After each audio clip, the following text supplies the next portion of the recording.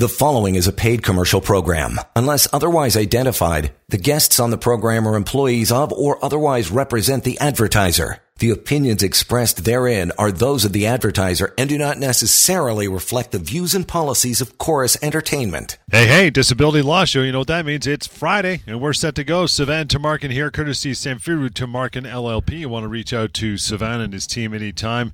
They tell you just to pick up a phone and do so. Get the information. It'll cost you nothing to have a simple chat. 1-855-821-5900. The email address we're going to get to here momentarily is help@disabilityrights.ca.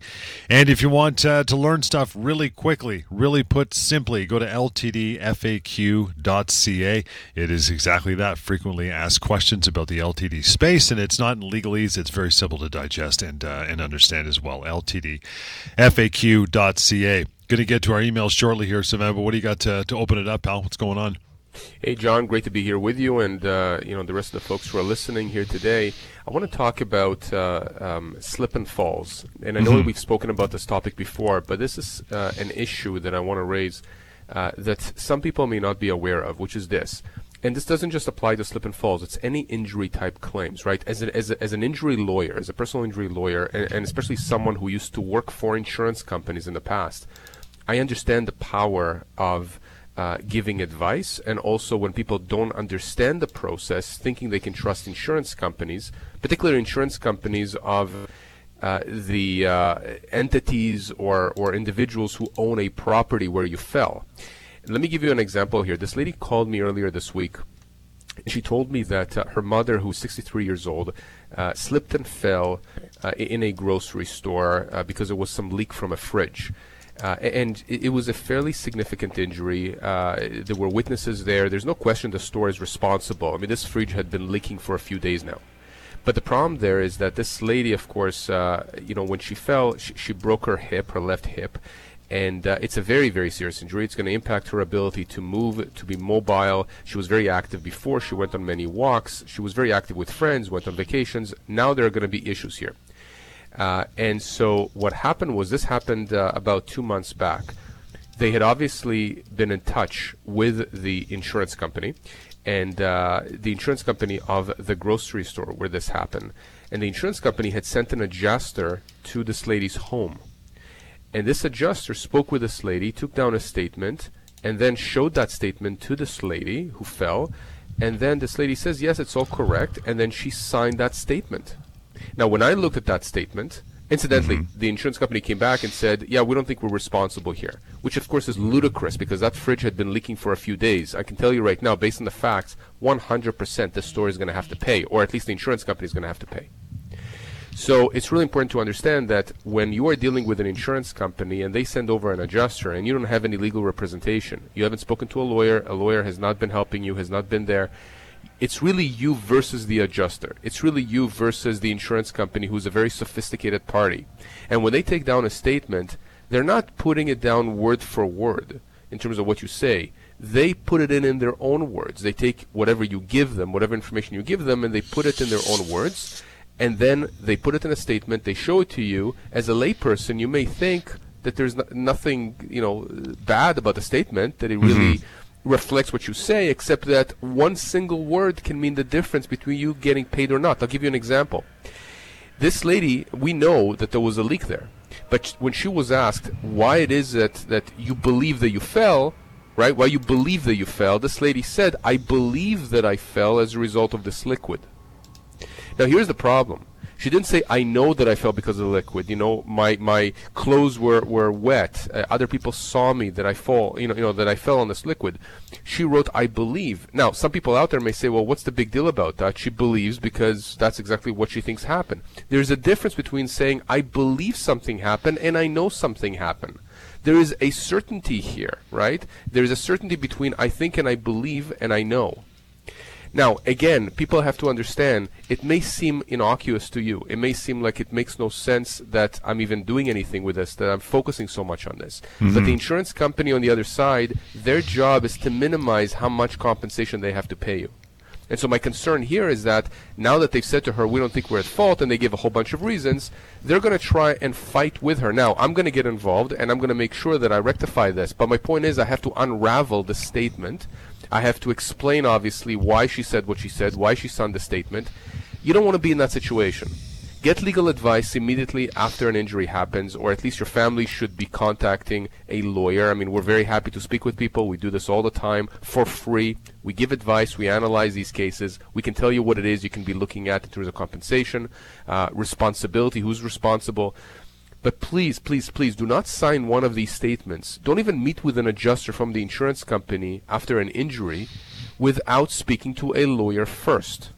All you're going to do by doing that is put you in a position where you could potentially be closing off an avenue of compensation. Because the insurance company, they know what they're doing. And I'm telling you this as somebody who used to work for them. That's right. I used to love these cases where the adjusters for the insurers I was working for would be going to the other side, you know, to the person who's injured, getting a statement, and I would rely on that statement, and I would take a hardline position for the insurance company.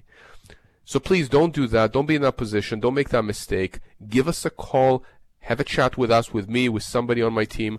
We can explain to you the process, and we can go through what needs to be done, and then you can decide how you want to proceed. If you still want to meet with the adjuster then, by all means go ahead, but at least you'll know what to expect. Again, it's all about the information. Reach out first before anything, as Sivan just mentioned, 1-855-821-5900. Want to get to a question, though, as we roll on here, pals. You know, most people can't afford to hire a lawyer, right? Makes sense. What are some of the benefits your firm provides? A question I know you get all the time. We do get that question all the time, and one of the first things that we're often praised for is responsiveness. I am specifically OCD when it comes to this. If you email me now, obviously we're doing the show, I'm not going to be able to respond, but I can tell you the first thing I'm going to do right after we finish the show is check my voicemail, my emails, my texts. Mm-hmm. And this is the case with the lawyers in my firm. It's the case with you know, our culture. Lawyers have a habit of taking their sweet time, not understanding that people are, you know, in a panicked mode when it comes to legal issues, understandably so.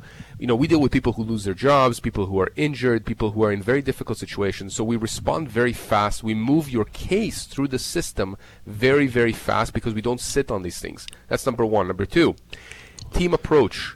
One of the reasons why we can move your case through the system so quickly to resolution is because it's not just me working on your claim. It's 2, 3, 4, 5, 6 other people depending on the type of case you have. In other words, we're not working on do this and then do this and then do this. We do as many things as we can at any given point, again, with the idea of bringing your case to resolution. Number 3, we don't charge anything for injury and disability cases up front. We only get paid at the end of the day. And I know there are many other lawyers who do this, and in fact, I praise them for it. But I also hear from people, John, that come to me and say, I paid $5,000 retainer, you know, to hire this lawyer, and nothing has been done for 2 years. Well, I'll tell you what, if you pay me $5,000 and I don't have to do anything, I mean, that's a sweet life. That's what these lawyers are thinking. If I'm on contingency, which means that I work like a real estate agent, I get a percentage of whatever it is I can recover for you. If you don't get paid, I don't get paid. Just like, you know, a real estate agent. If the real estate agent doesn't sell your house or apartment, they don't get paid. Same idea. So you don't pay anything. Now, in addition to that, we have a fairly good, an excellent name, I would say, but fairly good exposure in the media, right? We've been in the media. Our lawyers have been in the media because we take on the challenging cases, because we take on the big cases. I mean, check out the TD class action that I was spearheading over the last couple of years after COVID. Check out the various cases that many lawyers in my firm have been doing. We're in the news all the time for a reason. The last thing I'll say, and this is for my group being the injury and disability group, quite a few of our lawyers have worked for insurance companies in the past, including myself. That is a massive, massive advantage because we understand how these insurers think. Now, these insurance companies, these adjusters, defense lawyers on the other side, listening to the show right now, John, are rolling their eyes. They can roll their eyes as much as they want. I know exactly how they report cases to their clients. I know how they assess those cases. I know how they deal with medical documentation. I understand oftentimes the psychology of individual insurance companies because I have worked for many of them. I've reported to many of these adjusters. And I now use a lot of the information that I have gained about how to advance my client's case forward on the basis of that experience. So this is absolutely critical, John. It's not many firms can tell you that they have that experience, that they have the capacity and the ability and the financial firepower to go head to head, toe to toe with these insurance companies, and we absolutely can, and we do each and every day. Yeah, it's interesting, that history you have in some of the other lawyers in the firm working for the insurance companies. It's like that little disability law Trojan horse. You were on the inside, you got inside, you had to look around, you know it really well, and now you're using those tools on the other side to help people out. So it's a massive benefit. I don't see how anybody can go wrong having you guys on their side, right? Not only that, let me tell you about a case I had a few years back, and I have to be careful here because that case ended up resolving. But I was in a mediation, which is a very confidential process. It's a settlement discussion, essentially, between the parties and a third-party neutral mediator. And on the other side was an adjuster that I had known and actually had worked for myself. In other words, I reported to that person years ago. But I was now on the other side. And towards the end of the mediation, he came to me and he says, Sivan, I'm putting top dollar on the table here to get this file resolved, and the only reason I'm putting this top dollar is because I know that you don't, I don't want to use the bad word here, John, but you don't mess around. You don't mess around, and I know your work quality, and I've worked with you. And so my client ultimately was paid top dollar because of that. So the relationship that I have with these people, the relationship that these adjusters and defense lawyers have with me and lawyers in my firm, in my mind and to me, I can tell you from a result standpoint, puts us way, way further ahead than other lawyers. And with that, we'll take our first break, the only break, and get into some email upon the return. That any time, not only for the show, but email Sivan and his team at your leisure. help@disabilityrights.ca, and the phone number 1-855-821-5900. Short break coming back in your Friday evening here with more of the Disability Law Show. Hang on. You're listening to a paid commercial program. Unless otherwise identified, guests on the program are employees of or otherwise represent the advertiser. The opinions expressed therein are those of the advertiser and do not necessarily reflect the views and policies of Chorus Entertainment. And welcome back, Disability Law Show. Good to have you here with us. Your emails are what we're concentrating on now for the rest of the show. It's help@disabilityrights.ca during and after the show, of course. And that phone number, 1-855-821-5900. Here we go. Dylan is up. Says, guys, my brother was driving at a night last week from Kingston. It was rear-ended at the lights at an intersection. The other driver was charged with careless driving, and my brother still had headaches and pains all over his body. He didn't break anything, thank God, but he hasn't been able to get out of his bed because of the pain. He also hit his knee on the dashboard and has trouble moving his leg. So they scheduled him for an x-ray. He's a plumber and works for himself. I'm concerned that he can't work now, and his wife just gave birth to a girl 2 months ago, so she's on mat leave. What should we be doing to help him? Oh, geez. I mean, that's absolutely horrible. So first of all, Dylan, thanks for reaching out. This just happened, so it's a good thing that you're contacting me. Obviously, the medical side of things, that's key. Obviously, he has been checked out. He's going to be going for follow-up appointments, x-rays, maybe even an MRI for his knee because I have to figure out what's going on.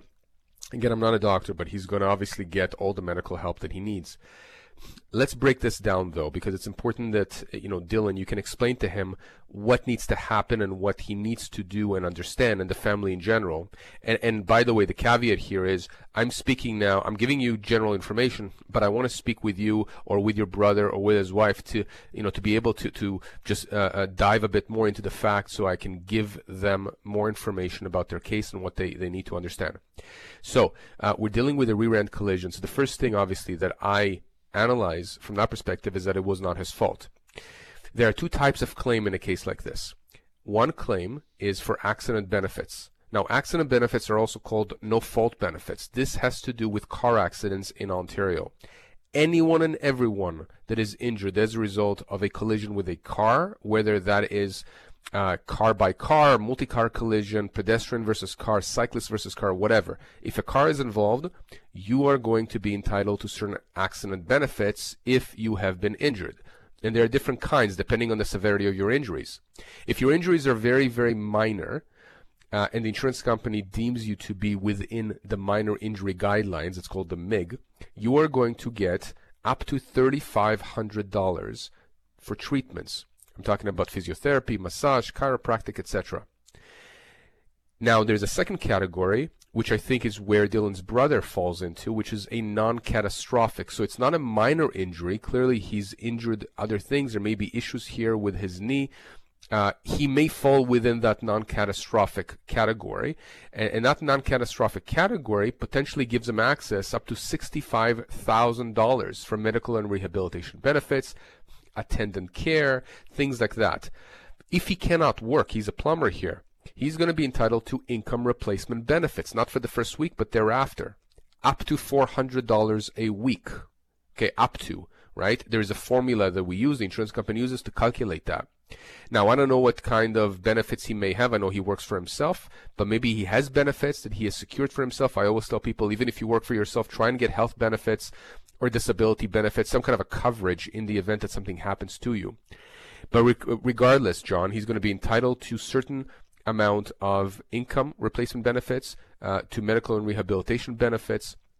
And again, you can have cases, by the way, not Dylan's brother, thank God, but other people who are catastrophic, in which case, you know, the benefits you're entitled to through the no-fault regime, the accident benefits component of the claim, those go into the stratosphere. You can have up to $1 million worth of benefits for medical and rehabilitation, etc. Now, that's accident benefits, right? It doesn't matter if he's at fault or not for the accident. It doesn't matter if you're at fault or not. You get accident benefits if you're injured. But what happens beyond that? Well, he was rear-ended. So the first point of analysis is whose fault it was, which I just said it was not his fault. Most likely it was 100% the other person was at 100% at fault. And in fact, that person was charged with careless driving. So it indicates to me that this is not going to be a difficult case from that standpoint, from a fault determination standpoint. Why is that important? Well, because his brother now has a claim, it's called a tort claim, potentially, against the driver that hit him. If Dylan's brother, if his injuries are going to have some permanency to them, or they're going to be there for the long term, or it's going to affect his ability to earn money in the foreseeable future, or if it's altered his life in a way that's not just temporary, but again into the foreseeable future, he may have a substantial claim here against the other driver.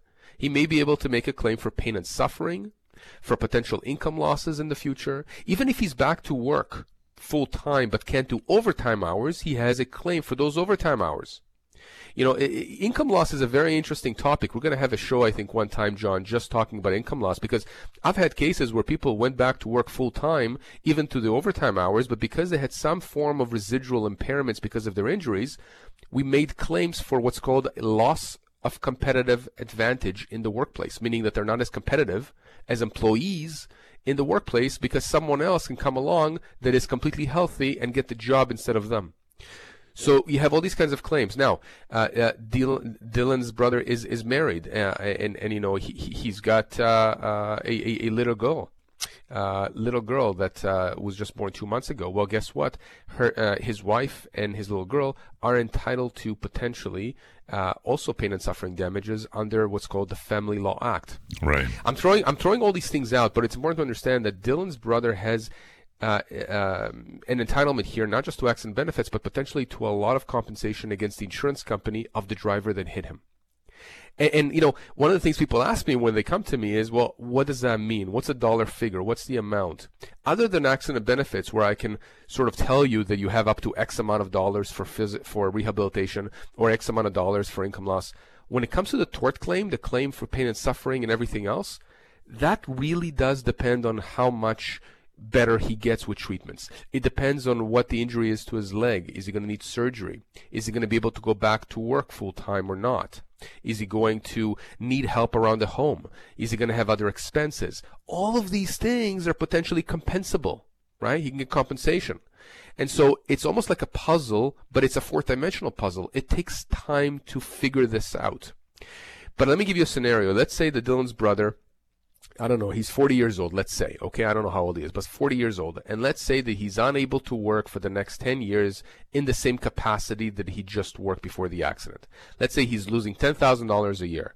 Okay. Just by virtue of doing a straightforward calculation, you're thinking 10,000 over 10 years, that's $100,000. It's not a simple calculation. Okay? It does depend if he's getting other benefits. It does depend if he's able to mitigate that and actually make some of that money elsewhere. There are many calculations, but pain and suffering here could easily be $50,000, $60,000, $70,000, $80,000. Again, depending on the severity of his injuries and how serious those are into the future and how it impacts him at home. All these things are important to understand. Because if you don't understand those categories of compensation, if the lawyer you go to doesn't understand them or is not willing to put the work in to get the necessary experts to give opinions or to dive in and understand what the full implications are for Dylan's brother and his family, they're not going to get the full compensation that they are owed from that insurance company, because that insurance company is going to fight. Every insurance company out there does not want to pay you. It's that simple. That's how they make profits. They get premiums and they don't pay. So again, John, I know I spoke a lot here, but Dylan, there is a lot more to discuss. I would like to get in touch with your brother when he's ready. There are certain time limitations. There are certain timelines we have to adhere to when it comes to accident benefits, which we can help with. And of course, putting the other driver and his insurance company on notice of a claim in the future. With that, we'll move down to Sarah. Quickly get one more email in here for the remainder of the show. I would imagine 1-855-821-5900. Reach out to Savannah and his team by phone, and then help@disabilityrights.ca. Sarah is up. Says, guys, my mother was involved in a serious car accident last year and wasn't able to go back to work for a while. Her friend was driving the car, and because of black ice, she swerved into a ditch. It was very traumatic for her. She won't even agree to drive now. She had bruised ribs, a torn right rotator cuff, and had surgery on it. She developed a frozen shoulder. She's in her mid-60s, and she's a lot less independent now. I'm not sure what she would be doing legally speaking. A friend of mine said that because she didn't break anything, there's not much she can get in terms of money for her injuries. But I wanted to check with you. What do you guys think?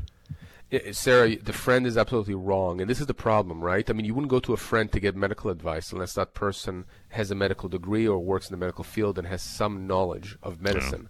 Yeah. Sarah, I can tell you right now, just like with Dylan's brother, your mother is entitled to, number one, accident benefits. That's really important to understand. Based on the information you've given me here, she would fall into the non-catastrophic category for accident benefits. So she's entitled to up to $65,000 of medical and rehabilitation benefits and attendant care. She's having difficulty working or had difficulty working, so she would have been entitled to up to $400 a week, except for the first week. Again, looking at how much she was making, we can figure that out.